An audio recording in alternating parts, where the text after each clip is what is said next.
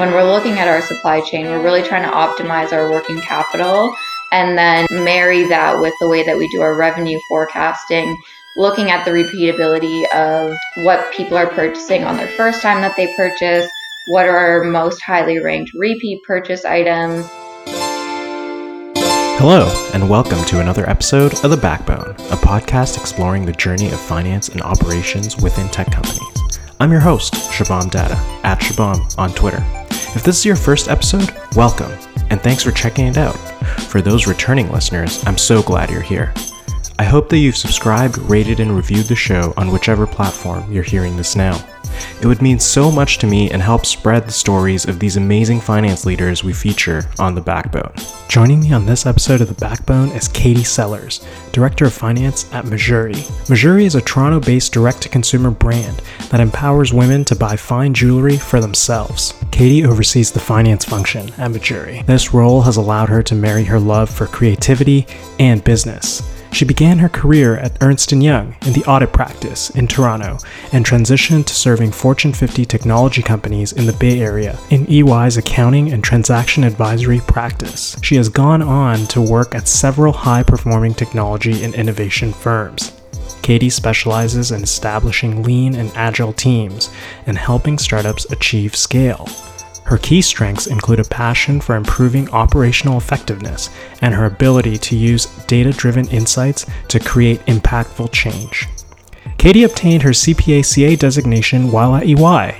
She also holds an honors business administration degree from the Richard Ivey School of Business at Western University. Here's Katie, Director of Finance at Mejuri. Hey, Katie, thanks for spending some time on The Backbone. We've got lots to cover, and so let's dive right in. You started your career at EY in Toronto.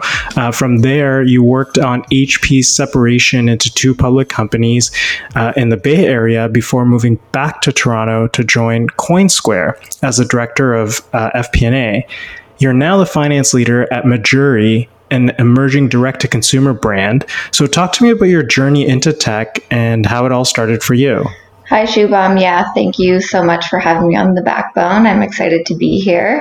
So obviously, by that introduction, I have a little bit of a non-traditional career path for a CA, but really the way it started was I ended up in business school at Ivey and graduated there in 2012. I then joined Ernst & Young in Toronto in their core assurance practice. And so for my first 3 years at EY, I really was focused on serving large public clients, not specifically in the technology space, but a lot of public clients. So really exposed to financial reporting, public filings, and things like that. When I qualified for my CA with EY in Toronto, I actually had the opportunity to join EY in San Francisco and was internally recruited to work in the Bay Area and was lucky enough to work on a really interesting transaction in more of a transaction advisory and accounting advisory capacity for Hewlett-Packard.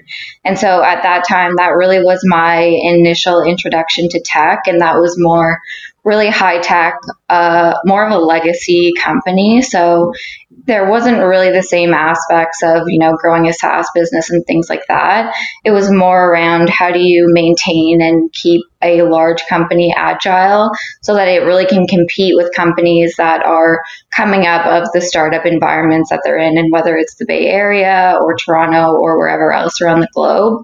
But that really was my first sort of introduction to tech. And while I was in San Francisco, I really was exposed to startups in general, different ways that people were thinking about solving complex problems. And so when I decided that it was time to move back to Toronto at the end of 2017, Toronto was a very different city at that time than it was when I left in 2015 to go to SF. There was a really big startup scene.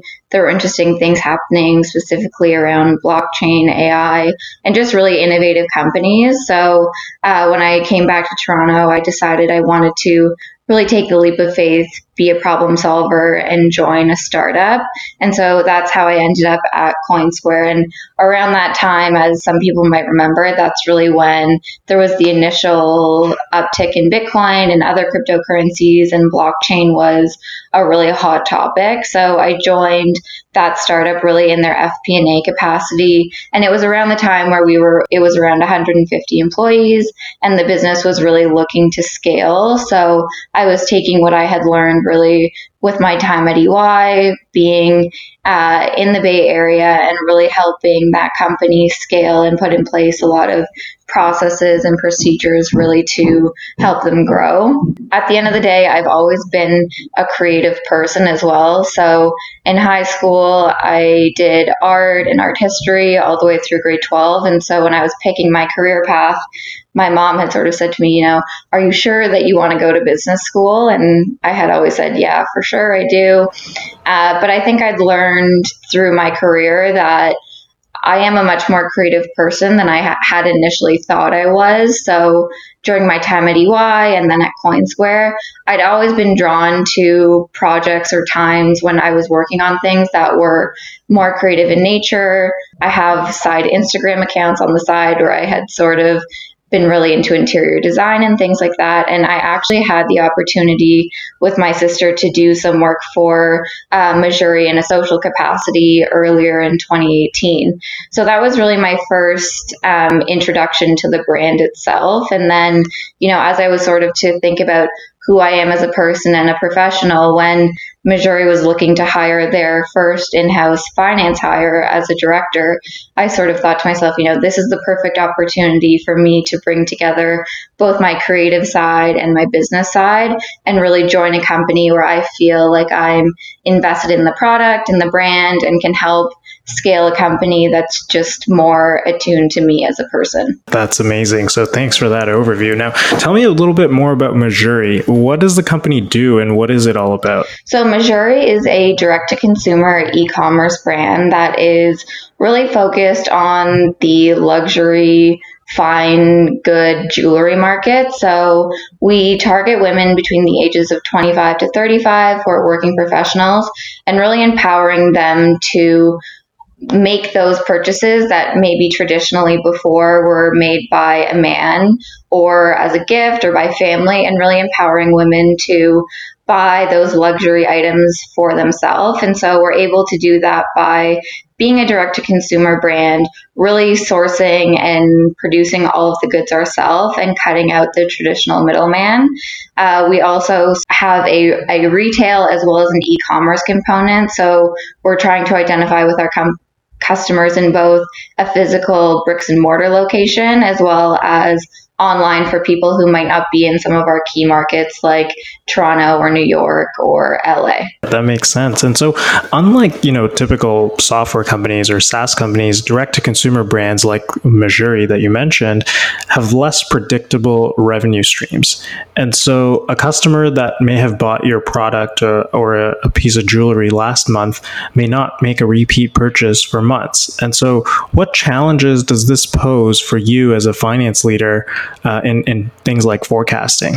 Yeah, so it is definitely a different business model than a lot of tech companies you see that are really developing software applications. So instead of being really focused on monthly recurring revenue, the way we forecast our business is we're looking at new versus repeat customers and really trying to understand what is the purchasing behavior of our customers themselves instead of locking them into a 12 or month by month contract. We forecast our business really using a cohort model. So breaking our customers down into X number of people purchased in January of 2019 based on the repeatability that we see in our customers, and we're using historic data for that. We say, okay, 1,000 people purchased in January, 2% of people will repurchase from that cohort in any given month on a recurring basis, and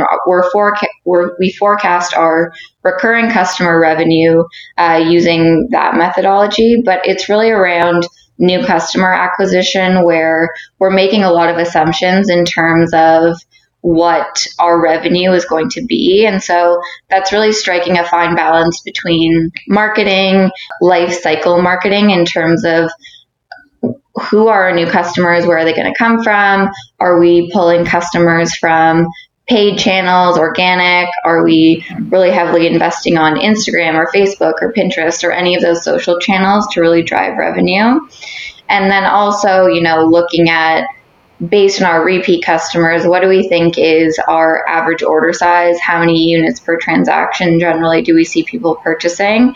And trying to forecast the business out that way. But with any high growth company, obviously there are things that are always changing, different customer tastes, new product lines that we're launching. So it really is something that we actively monitor on a weekly basis, and then are always reforecasting based on how we see our customers behaving. Yeah, wow, that makes a lot of sense. A couple of things I wanted to dig into. Again, unlike SaaS companies, at Mejuri, I imagine you have to manage inventory levels and being able to forecast demand, like you mentioned, through cohort analyses. How do you then take that and determine how much inventory you need to maintain on hand when you're launching a new product, for instance? How do you know how much of it to manufacture, just given your predictability and forecasting abilities? Inventory is the largest asset we have on our balance sheet. So there is a large emphasis that we place on really understanding how our inventory is moving, optimizing our supply chain. And that's really, the core of how this business was built. Nora and Maj, our CEO and COO, the co-founders, it was really built on having almost a just-in-time supply chain where we could keep really low inventory levels and be really responsive to customer needs, and not really investing an overly large amount of our cash in supply chain. But as you can imagine, as this company's grown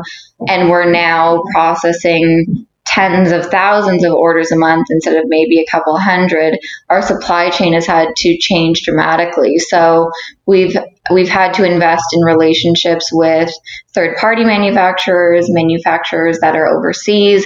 And so instead of having maybe a 2 to 3 week turnaround on our inventory purchasing, we're now in more of a 4 to 6 or even 6 to 8 week from when you place the purchase order to when you might receive the inventory. When we're looking at our supply chain, we're really trying to optimize our working capital and then sort of marry that with the way that we do our revenue forecasting, looking at the repeatability of what people are purchasing on their first time that they purchase, what are our most highly ranked repeat purchase items, and then really focusing on our tier 1 product mix. So that drives 80% of our revenue, but might be 20% of our actual SKUs, and really placing a high emphasis on the fact that we never want to have stockouts in our tier 1 inventory, and are actively managing to ensure that there's no lost sales opportunity there. And so how big of a role, or maybe not big at all, does data play into all of this? Data plays a huge role in our organization, and I'm really happy to say that as a startup. I think sometimes startups can get lost in the weeds and make decisions based on gut instead of data. And we're a very data-driven organization here. Everything's tracked, everything feeds into Looker, which is our business intelligence tool. So we're very highly focused on data. We make all of our purchasing decisions and forecasts based on data, like I was talking about, new versus repeat, as well as mixing in, what are our top tier 1 products. But ultimately where we really want to get to is, as you can imagine, there's a margin of error that comes when you're forecasting, especially in this day and age when people's tastes are changing quite dramatically. And with the number of SKUs that we have, it's a lot of pressure that we place on our forecasting, planning, and merchandising divisions here. So our ultimate goal really is to be able to integrate AI and machine learning. And I know those are buzzwords in the startup community, but really to be able to leverage those technologies to be able to actually facilitate our purchasing and planning functions at Mejuri. So instead of having someone manually going through and calculating, what's the inventory that's outside of our optimal purchasing schedule? What is inventory that we're going to sell out of before we have a chance to reorder?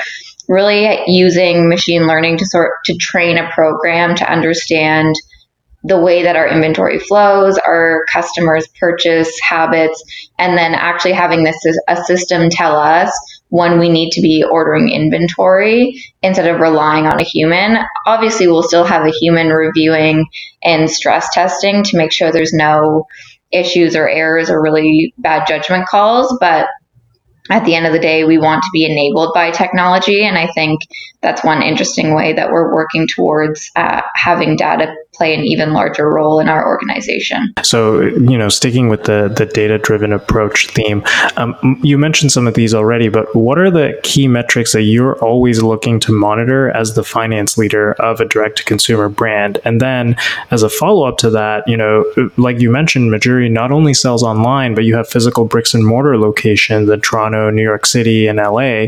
And so are there specific metrics that you look at given the company's omnichannel approach versus just selling online or bricks and mortar? Definitely. In terms of KPIs, at the top line, a lot of them are similar to any traditional startup. I mean, we're very concerned around our cash burn.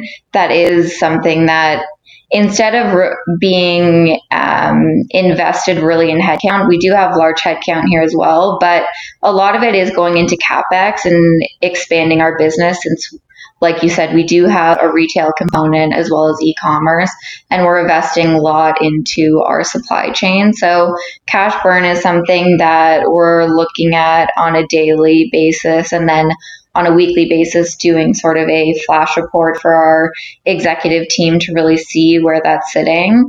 On the flip side of that, we're also really looking at accounts payable, days in AP. Since we have suppliers that we have relationships with, we really want to make sure that we're optimizing the terms and not paying before we have to, but then at the same time, keeping our suppliers happy and making sure we're not going over any of our credit limits. Something that's probably quite different than a lot of startups in the tech space is really looking at days in inventory and inventory turns. So like a traditional jewelry company like a Tiffany's or Burke's, they might be having inventory turn 1 to 1.5 times a year based on the way their supply chain works. We're more interested in having our inventory turn a lot faster than that. So anywhere between 7 to 10 times a year, that's our ultimate goal of how fast we want our inventory to be turning.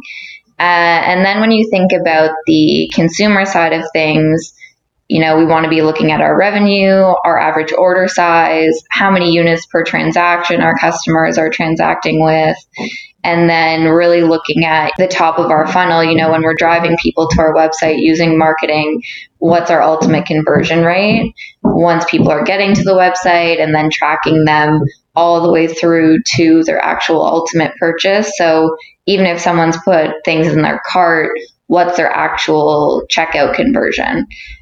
So those are some of the main things that we look at overall as a business. As you said about the omni-channel approach, bricks and mortar versus e-commerce, we are looking pretty heavily at the profitability of the retail stores themselves. Whenever we open a retail location, we're making the decision in our head, is this a revenue driving location or is this a marketing expense?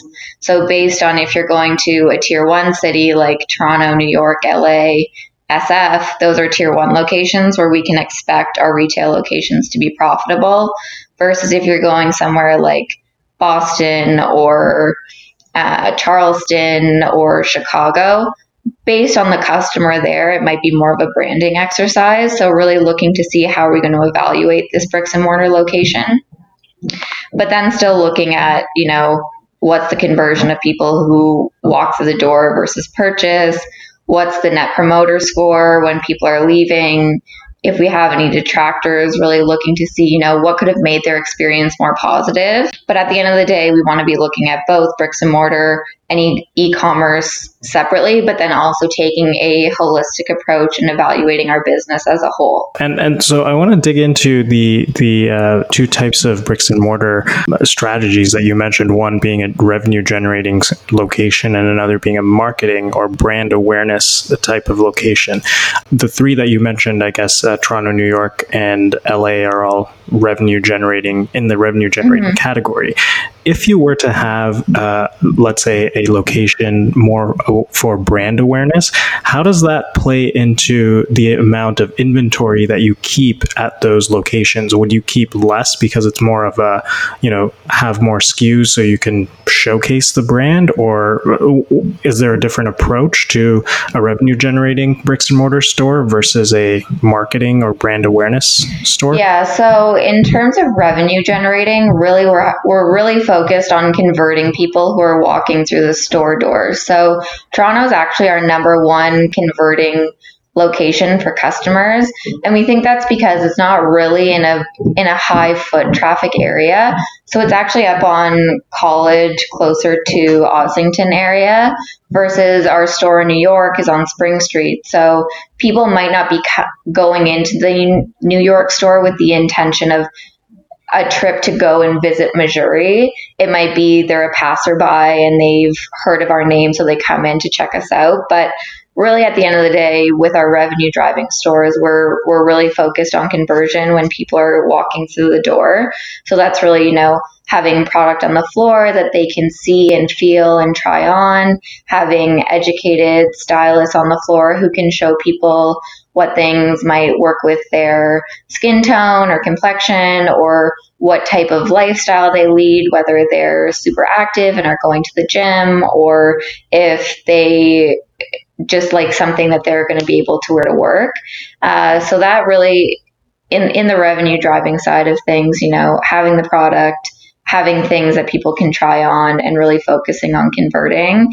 But then if we're thinking about something that's more of a branding exercise, we don't care as much in terms of having our full SKU set in those locations. So we might be focused on tier one products that people can try on and then potentially order online later, and really focused on more of an experience so people can identify with the brand and remember it and become a customer down the line. So we might do things like our piercing parties where you can come to Mejuri. We have a set of studs where you can get pierced by a piercer, and then that's an experience and a relationship you're building with the brand. Or we might do things like yoga in the park, or do a workout class in a city where we showcase our 14 karat jewelry that won't tarnish or rust while you're working out. So it's really just dependent on building that experience and fostering the relationship with the customer. So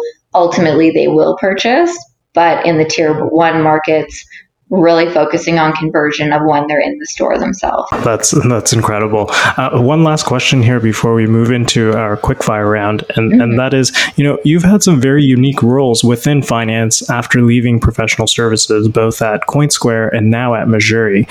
And so, in your opinion, what is the importance of the finance function at an emerging direct-to-consumer company?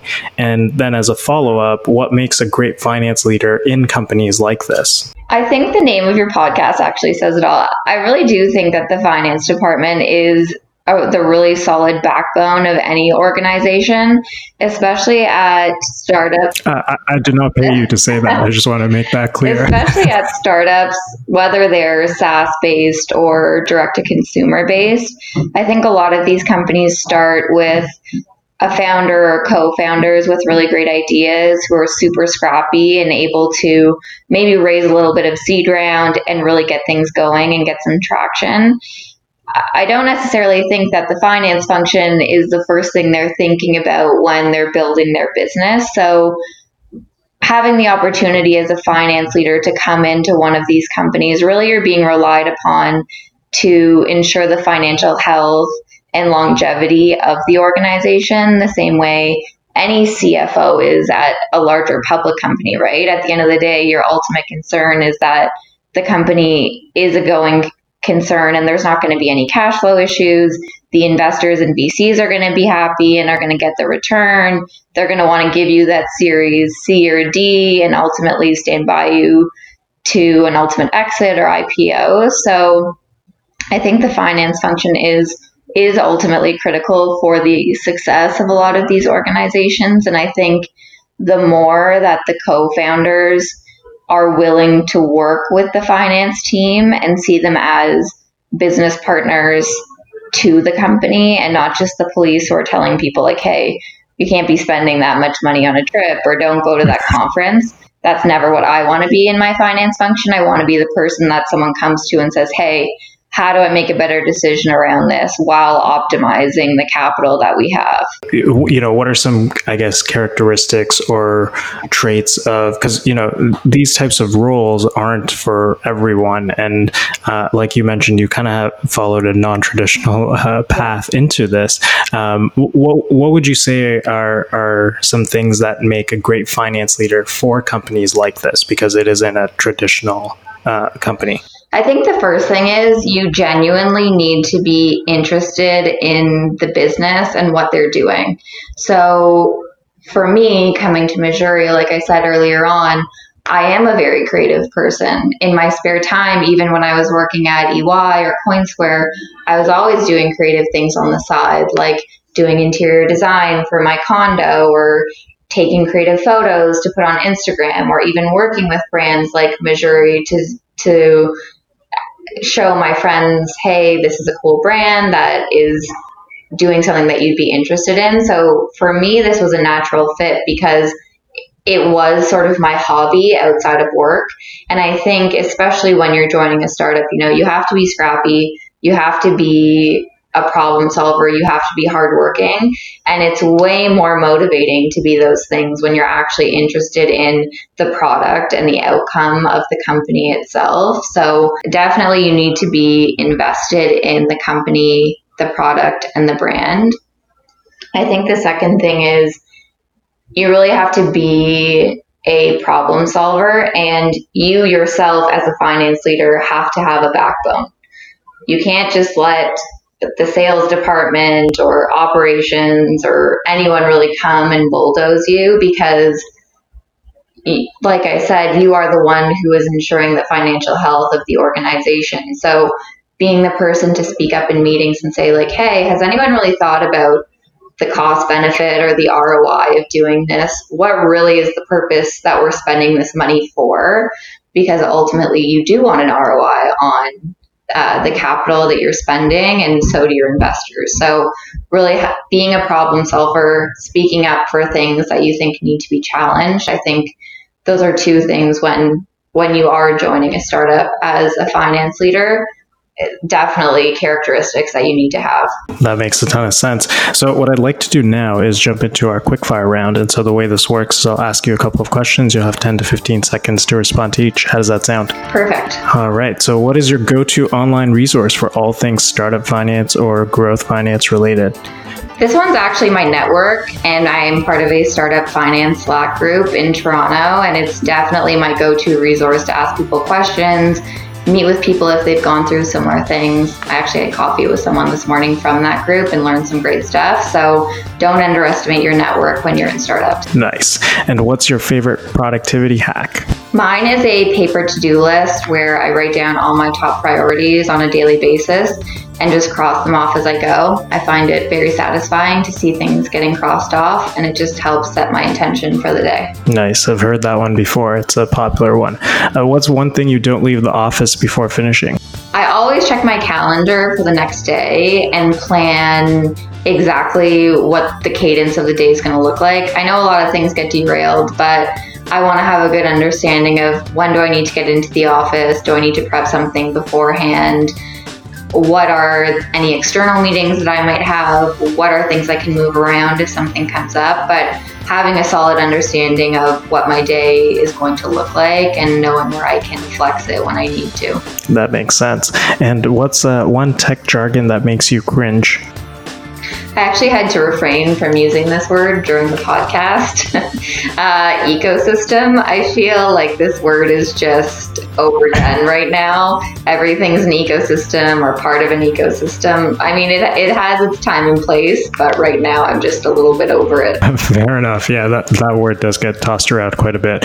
What's the best advice you've received so far in your career? I think one of the best things that I've heard recently, and this is something that I think I really learned at CoinSquare, and something that I really value and want to ensure we maintain at Mejuri, is conflict and debate at work are some of the greatest things that you can have. And it is actually one of the best ways that you can assess the health of your executive team and the health of your overall organization. If people aren't running into conflict or having debates around key decisions that need to be made, it means there's no buy-in, people don't trust each other, and you're likely not making the best decisions. So really fostering that environment of trust and making sure that people are able to challenge things so the company ends up making the best decision. Wow, that's great advice for sure. Well, thank you so much, Katie. I really appreciate your time, and it's been a pleasure chatting with you about Mejuri, the unique opportunities and challenges that a direct-to-consumer brand faces that, unlike its kind of, I guess, more traditional SaaS companies face, and really learning about Mejuri's omnichannel approach to retail, whether it be bricks and mortar stores or e-commerce, how you think about the KPIs and metrics that are important in both settings as the finance leader. So I've really enjoyed this chat, and thank you so much for your time, Katie. Thanks so much for having me on. Awesome. Thanks. Take care. Bye. And that wraps up another episode of The Backbone. My chat with Katie at Mejuri is the first finance leader of a direct-to-consumer brand that I've had on this show. If you enjoyed the show with Katie, learning about the differences between D2C brands and traditional SaaS companies, leave a rating or review on whichever platform you're enjoying the show. While you're here, check out some of the other awesome finance leaders featured on The Backbone from companies like Ecobee, Wealthsimple, League, and many more. Thank you for listening all the way through and joining me on this journey inside finance at a tech company. Until next time, take care.